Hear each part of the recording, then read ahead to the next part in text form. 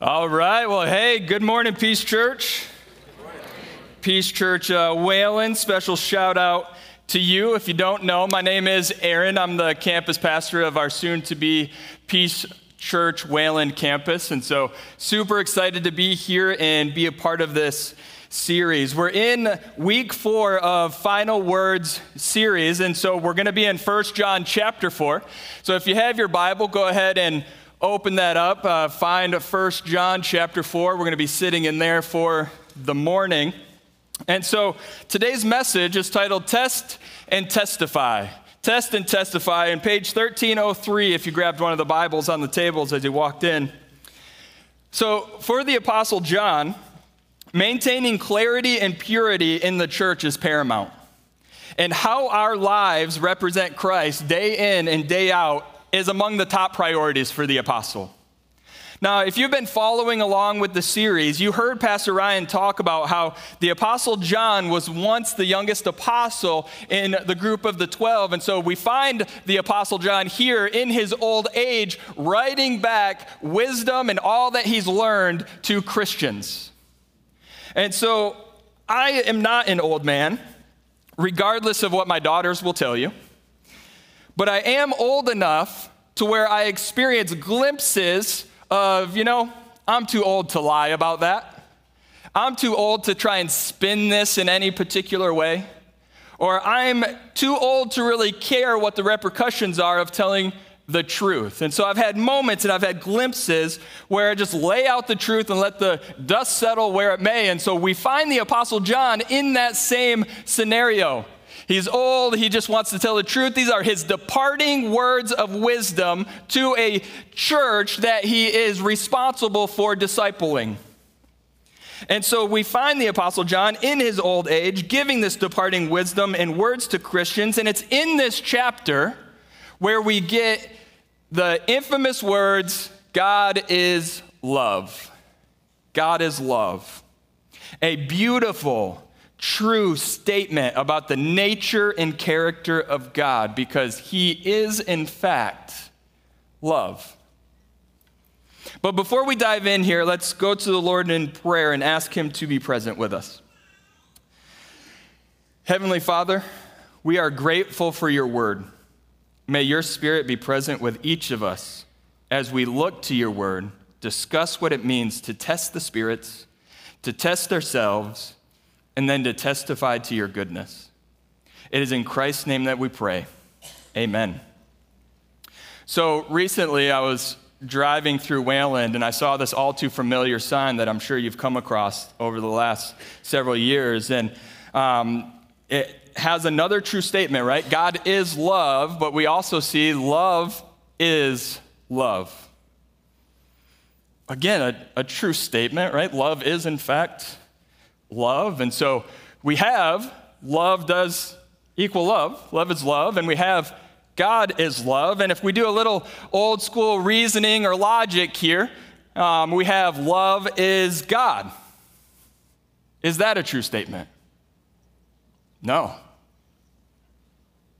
So we as Christians, we accept the premise that God is love, but we reject this idea that love is God. And so that must mean that something is wrong with our first premise. And we can conclude that love is, in fact, not love. Or at least, love cannot be defined as love. This may very well be the entire reasoning that there's a fallacy of circular reasoning. But I think in our culture, I think this is the question of our time. What is love? And for the Christian, this is of the utmost importance. Why? Because 1 John chapter 3, as Pastor Nate pointed out last week, it makes a direct connection between being or acting loving and our status as a child of God. And I think it's important for us, the church, to have a crystal clear understanding of what love is and how we are called to love people. That is, to be clear in our understanding and pure in our execution of love. This is, in fact, one of the ways that we are called as Christians to be distinct. That as Christians, we are called not simply to love people, but we are called to truly love people. But how do we do this? What does this look like? Well, I think our main point here is that true love is grounded in God's love. True love is grounded in God's love. But again, the question still remains, like, how can we be clear in our understanding and pure in our execution of true love? Well, I think we are clear. That's the question. I think we're clear in our understanding by using Jesus as our test of truth. I think Christians are clear in our understanding by trusting the Spirit to keep us from error. Christians are clear in our understanding by seeing God as our example of love. And then Christians are pure in our execution by making Jesus the hero of our testimony. Let's dive in here to point number one. Christians are clear in our understanding by using Jesus as our test of truth. Now, the thing that makes this so tricky, what love is and how we love, the thing that makes this so tricky is there is no black and white way we go about loving all people at the same time, no matter the circumstance we find ourselves in. We are called to discern different paths and how we're to respond and what this looks like. And so we need to understand what love is and what it's built upon.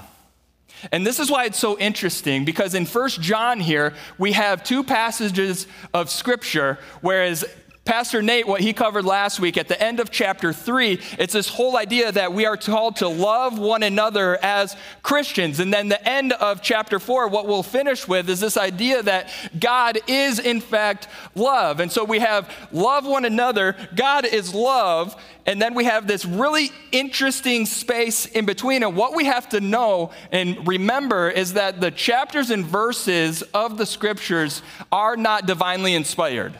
They were added later by mere humans to help with reference. And so sometimes we need to back up and we can't just look at chapter 4. We have to look at 3 and 4, and we find John's thought process as he's writing to the Christians, love one another, God is love. But then we have this moment where he says, but you need to test the spirits. You got to test them. And so John continues in chapter 4, verses 1 through 3. He says, beloved, do not believe every spirit. Again, love one another. Beloved, do not believe every spirit, but test the spirits to see whether they are from God. For many false prophets have gone out into the world. By this you know the Spirit of God, and every spirit that confesses Jesus Christ has come in the flesh is of God.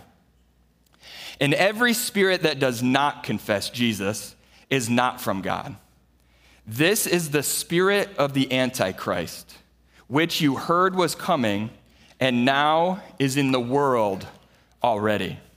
See, what John makes clear is that the active agent behind false teachers is the spirit of the Antichrist. And I think this is a good reminder for us as Christians. As we engage in the cultural battles of our day and we engage in the spiritual warfare, we've got to be clear exactly who it is that we're battling against and waging war against. And it is not against flesh and blood. But as Ephesians 6:12 tells us, that it's against the rulers, authorities, cosmic powers over this present darkness, against the spiritual forces of evil in the heavenly places. See, so our beef is not with people, but with the evil one as he goes about his trickery and performs his schemes. Now, if you remember, at the very first message of this series, Pastor Ryan unpacked the cultural moment that John was addressing. And I encourage you to go back and listen to it. It was an absolutely awesome message. But in that message, the first message, Pastor Ryan talked about something called Gnosticism. And so Gnosticism is the belief that salvation, nirvana, perfection is achieved by a revelation that awakens some knowledge of the divine spirit from within. And what John made clear in chapter 1 of 1 John is this idea of total depravity. So total depravity is not that we are as bad as we possibly could be and totally depraved in that way. What total depravity means is that everything is touched by the power or by the effects and the corruption of sin. Everything. Nothing gets off on this. So that means everything within us is affected and corrupted by sin. Every part of who we are on the inside. And this brings us to our need for a Savior, someone or something outside of ourselves, specifically Jesus. So how do we do this? Let's go back to our example. Love is love, as from the opening illustration. Love is love. So love is love means that we are to do or desire whatever we feel like we want to do or desire. That there is nothing, or that our desires found within us are good, right, and beautiful. That they are something to be embraced, not something to be rejected and redeemed. See, and I know this is a simplified version of this with all the intricacies and everything underneath, and so I get all that, but just go with me here. So the very nature of love is anti-gospel because there is nothing within the individual to be saved from. It's all good, right, and beautiful and to be embraced, that there's nothing in need of redemption. No Savior is truly needed. And we as Christians, we can conclude that because the teaching of love is love rejects the need for redemption, it rejects the gospel. And according to 1 John chapter 4, verses 1 through 3, is from the spirit of the Antichrist. And those who preach this would be referred to as a false prophet. False prophet. And we are simply to dismiss the claim. See, and this is how clarity comes to our understanding of the faith. This is how clarity comes to our understanding of what it means to love people. See, all new teaching, all fresh takes must be tested through and by Jesus to see if they're from God or from the Antichrist. Now, this is very much a sexuality thing, but this is not only a sexuality thing. Are you tracking with that? What I mean is this. So I've heard it said in a couple different ways, all sorts of false assumptions and false truths, right? So I've often heard, hey, you can do it. You have what it takes, brother. You can do it. When the scriptures clearly lay out that all have fallen short of the glory of God and that Christ did it for us. And so for us, we need to take these truths, we need to take these thoughts, we need to take this information, apply it, and test it by the gospel to see whether or not it's true or false. I've often heard it said, you know what, brother, you work hard, you deserve that boat. When the scriptures tell us that all of our actions are nothing but filthy rags.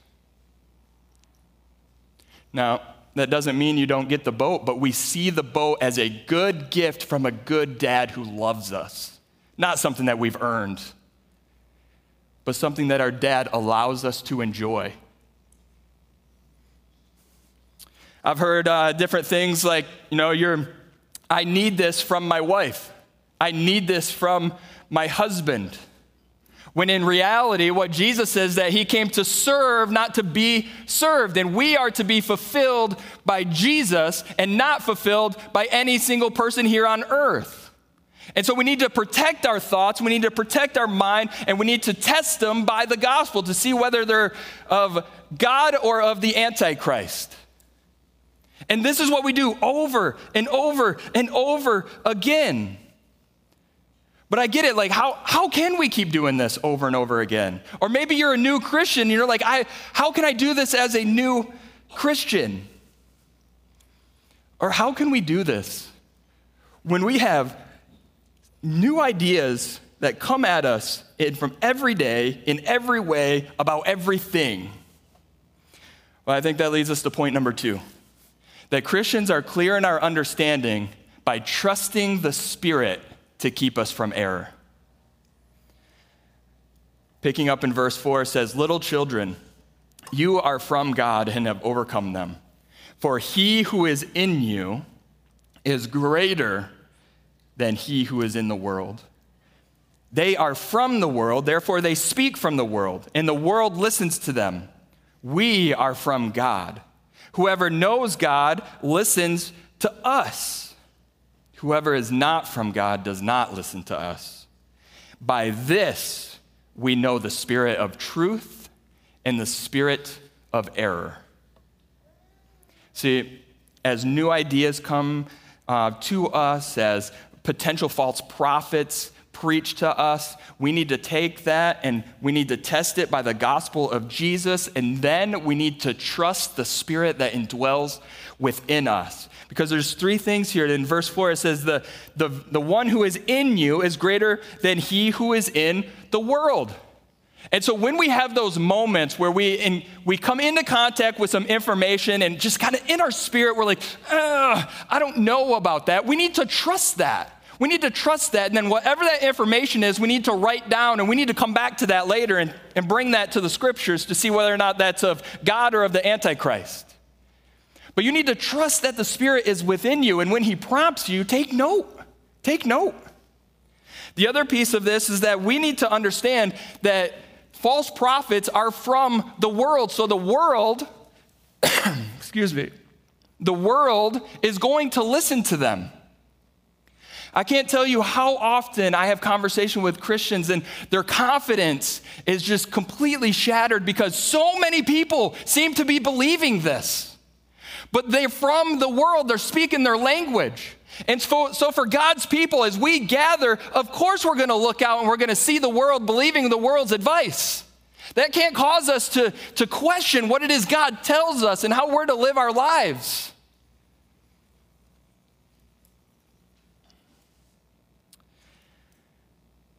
The world will listen to the world, and it will be painfully clear to us. And yet, we are called to pray for the hearts and the souls of those who listen to the world. Not because we are better than them, but because we know that Jesus is better. And then finally, the Spirit testifies to the truth of God's word. It says, we are from God in verse 6. Whoever knows God listens to us. By this we will know the spirit of truth and the spirit of error. That's what will keep us from error. And so as the Spirit is within and he brings to light something, I don't know about that. We need to take note. We need to take note, and then we need to circle back to this. We circle back to the scriptures to see if it's truth or error. I think it was not too long ago, 2 weeks ago, I think, my daughters and I, we went to the beach, and it was just us. It was my 2 daughters and me, and so we show up to the beach, and they run out into the water immediately. And so I'm like, all right, this is cool. I'm going to sit here, and I'm going to read, and I start reading, and then all of a sudden, I don't know, 1, maybe 2 hours goes by, and I'm like, I better check on my daughters.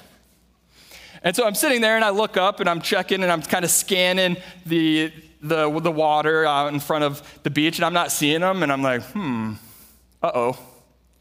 So I get up, and I walk down to kind of the shoreline, and I'm standing on the beach, and I'm still looking out, and I'm not seeing them, and so I begin kind of opening up, and I'm scanning further and further out, and then all of a sudden I see one of my daughters pop up, and they're like, hey, Dad, hey. And I was like, in that moment, the Spirit kind of showed me that's how a lot of us live our Christian life. We're out in the water, we're playing, we're figuring out life, we're solving our problems, we're building relationships, we're going to work, we're doing all the things, we're adulting well. And we're out there, and all of a sudden, time goes by, and we don't even realize we've drifted down the beach. And then all of a sudden, our dad stands up, and he comes out, and he's looking for us, and then we look up, and we're like, hey, Dad, Oh, I didn't even realize how far I had shifted. We have to come back in line with our dad. That's what the Holy Spirit does within us. Is he causes us, he says, hey, look up. Look for your dad. Look for your dad. And then all of a sudden we're out in life and we've wandered down and we look up and I have to get back in line with my dad. I have to get back in sight with my dad. And that's what the Spirit does, and it points us to the Scriptures to have our lives in line with our dad, our Heavenly Father. Because it's our Father who keeps watch over us. It's our Father who protects us. It's our Father who cares for us.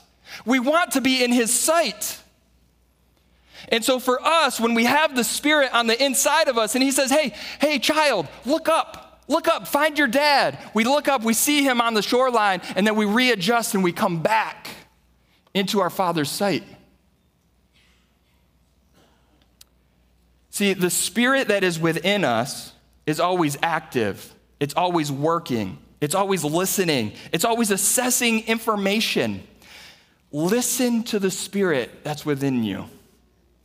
If I say something up here that doesn't sit well with you, I pray to God that you will write it down, you will note it, and you will test it by the gospel of Jesus Christ. And that goes for all pastors, teachers, influencers, gurus, consultants, anybody that you willingly put authority over you that is investing in you. Take that information, and anytime the Spirit kind of tweaks that, bring it back to the Scriptures, because that's our final word and authority about the spirit of truth and the spirit of error. See, now it's at this point that the Apostle John shifts back onto the topic of love, right? So love one another. God is love. Test the spirits. This is really, really important. And so back to God is our example of love. And that's point number 3, is that Christians are clear in our understanding by seeing God as our example of love. He says this, "Beloved, let us love one another, for love is from God. Whoever loves has been born of God and knows God. Anyone who does not love does not know God, because God is love. In this, the love of God was made manifest among us, that God sent His only Son into the world so that we might live through Him. In this is love, not that we have loved God, but that He loved us and sent His Son to be the propitiation for our sins." So, God is love. But still, what the heck does that mean? And I think conceptually we understand the words, God is love. But truly, what does it mean that God is love? Or maybe to reframe the question as what type of love is a love that can accurately describe the true God? See, we rejected in the introduction that love is God, but what if there's a type of love that does accurately describe who God is? What type of love would that actually look like?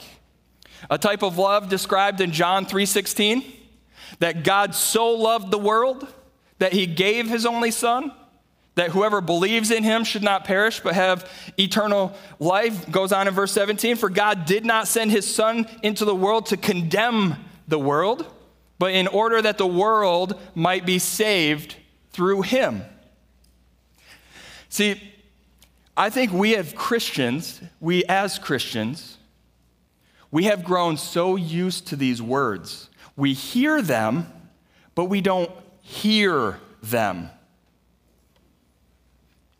Not too long ago, again, in the last couple weeks, my wife does a Bible study out of our house, and the ladies, they were over and they were kind of talking about all these things in the gospel, and we're talking about how, God, Christ came to earth and took on our sin and paid the punishment for our sin and all the bad and the pain and suffering, and how we actually get the results of his perfected life, his perfect life, the blessing and the good that comes from that, and that when he paid for that on the cross, and we receive the goodness and the blessings from his personal life, and how all of this we kind of switched, right? So he took on our sin and we got his blessing, and it's this great exchange. And then all of a sudden in this moment, one of the ladies was like, why would he do that? Why would he do that? That doesn't make any sense, that God would love us to the point that this great exchange would happen and we would receive all the benefits of his perfect life. Why? Why would he do that? See, in this, the love of God was made manifest among us, that God sent his only Son into the world so that we might live through him. Not that we have loved God, but that God, in his love, sent his Son to be the propitiation for our sins. See, this is God doing the unthinkable. The Creator God, having been rejected by his creation, and who could have chosen to simply destroy us and be done with it and start over, chose, out of compassion and love for us, to take on the penalty of sin and suffer in our place. This is a king dying for unrepentant traitors. This is a creator dying for his creation. This is a betrayed lover sacrificing himself for the betrayer. I wouldn't have done that. I just wouldn't have. And he wasn't obligated to do that. He didn't need to do that, but he wanted to do that. He doesn't need us. He wants us. See, this was all God the Father's plan to redeem us. He is the one who sent Jesus. He is the one who watched as his Son took on the sin of the world. And what kind of love motivates that? I think we could say a defining characteristic of God is love. And the defining example of God's love is the grace he showed to us. This, the gospel, is our example of love. And I think we need to sit and we need to meditate on this until it permeates our entire being. This grace that God has shown to you and shown to me is beyond our comprehension. Charles Spurgeon said this. He said, if there was one subject that he could always speak of, but one he felt utterly incapable of, it was the love of God. He said this about the love of God. The love of God makes me back from this platform utterly ashamed of my poor, feeble words. This love of Christ is the most amazing thing under heaven, if not in all of heaven itself. Martin Luther said this about the love of God. He said, if we had a full understanding of this love of God for men, a joy so great would come to us that we would promptly die of it. From this we see how truly dull our hearts are, that only a few taste even a few drops of this immense joy, not to mention the whole ocean of it. This reminds me of a time when I was with my oldest daughter, McKenna. We lived in Florida at the time, so we would go out to the ocean, and her and I were heading out to swim in the ocean, and I'm just in this moment, I'm looking out, and I'm like, man, the ocean is just huge. It's so vast. Like, this thing is insane. And so we're walking out, and my daughter, she was maybe 4 or 5 years old, and we get about, 2 feet into the water, and the waves are coming. All of a sudden, this wave comes and just whack, takes my daughter out. She goes rolling under the water, right? She pops up. She's like, daddy, too deep. And in that moment, all I could think of is, child, you have no idea how deep this ocean really is. This ocean is miles deep in some areas, 7 miles to be exact. Still unexplored. There are still elements of God's love that we have yet to explore. Because I think I think this is our experience with God's love. It is beyond our comprehension. As we look out over the vastness of the ocean, we try to define God's love by the small waves that kind of take us out in the moment. So it's safe to say that anytime we attempt to define God's love from our human, selfish, finite experience, we grossly underestimate what true love actually is. We attempt to define God's love by the waves that hit us as we overlook the vast size and depths of the ocean combined, all the oceans combined. See, love does not get to define our God. Our God gets to define our love as we look to him as the example of love. And his idea of love is not that you are fine just the way you are, celebrate you. No. It's a loving creator who with a deeply broken heart saw his creation in active rebellion, in pain from their sin, suffering from their sin, taking advantage of one another because of their sin, victimizing one another from their sin, all while cursing the very God who loves them and desires good for them. And in the midst of all that, in the midst of our cursing of God and in all the pain and all the actions, God turns to his son and says, Jesus, go get my people. Go get my people. This is not a wave of grace, a wave of love that knocks us down. This is a whole ocean of love that came for us. And so what is our response? What is our response to this? Verse 11 says, Beloved, if God so loved us, we also ought to love one another. No one has ever seen God, but if we love one another, God abides in us, and his love is perfected in us. By this we know that we abide in him and he in us, because he has given us his Spirit. And we have seen and testify that the Father has sent his Son to be the Savior of the world. And point number 4, we'll finish up here. Christians are pure in our execution by making Jesus the hero of our testimony. Verse 14, and we have seen and testify that the Father has sent his Son to be the Savior of the world. And we testify to the truth of who Jesus is, our Savior. See, the name of Jesus is a difficult name to say in our personal testimony. We'll talk about how much God loves us. We'll talk in theory how much Jesus loves us. We'll talk about how Jesus came to save the entire church. We'll talk about how Jesus came to save the world. We'll talk about how we love the church and how the Holy Spirit now lives within us. But in our personal testimonies, we tend to shy away from the name of Jesus. Why? Well, I think in religious West Michigan, I think we've perfected the art of knowing Jesus without needing Jesus. We've cleaned ourselves up to the point where we can fake it in public. We've got everything under control. We are adulting well, and if we're honest, we can't be honest about our need for Jesus, but Jesus loves me, but there's really nothing on the inside I need to redeem, or Jesus needs to redeem. Nothing in need of redemption. No Savior truly needed. Did you catch that?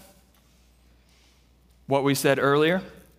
The very nature of love is anti-gospel because there's nothing to be saved from. Nothing in need of redemption. No Savior truly needed. We said that we as Christians, we can conclude that because of the teaching of love rejects this need for redemption and the gospel, that according to 1 John 4, 1 through 3, it's from the spirit of the Antichrist, and those who preach this would be a false prophet. See, when we pretend as Christians that we have arrived, or when we act as if we don't need Jesus to continue perfecting our faith, as Hebrews says it will, that we are rejecting the gospel. And any attempt to love people outside of a full understanding of our own personal need for a Savior, which is the defining example of God's love for us, will be met with suspicion or flat out rejected by an unbelieving world. And the word hypocrite comes to mind.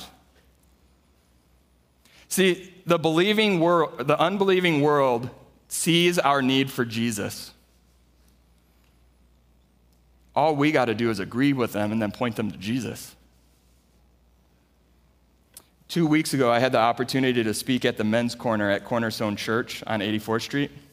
And one of my points to men was this: men, it is your duty to exemplify the gospel to your wife and to your children by asking for their forgiveness when you get it wrong.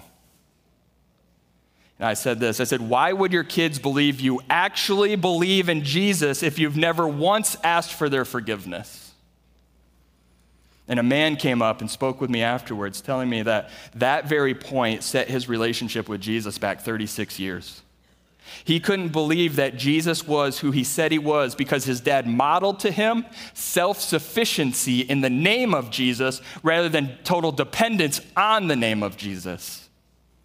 And then through tears, he said that he realized he just did the same thing to his son. But he walked away encouraged because it's never too late to show your need for Jesus by making him the hero of your testimony. So may I encourage you as you test the spirits, as you trust the Holy Spirit, as you look to God for your example of love, may you love people by making Jesus the hero of your story. Let's pray. Heavenly Father, I thank you for your word. I thank you that you sent your son to die on a cross. I thank you that you love us in such a deep way that would motivate that kind of action. Father, we admit that kind of love is not within us, but it's that kind of love that we desire. May you bring that love to us. And as we go from here and we think about what it means to truly love people in the way that you love them, would your Holy Spirit make that clear to us, how and when and what we are supposed to do to love people in the way that you do. We thank you for your son. We thank you for your great love for us. In Christ's name, amen.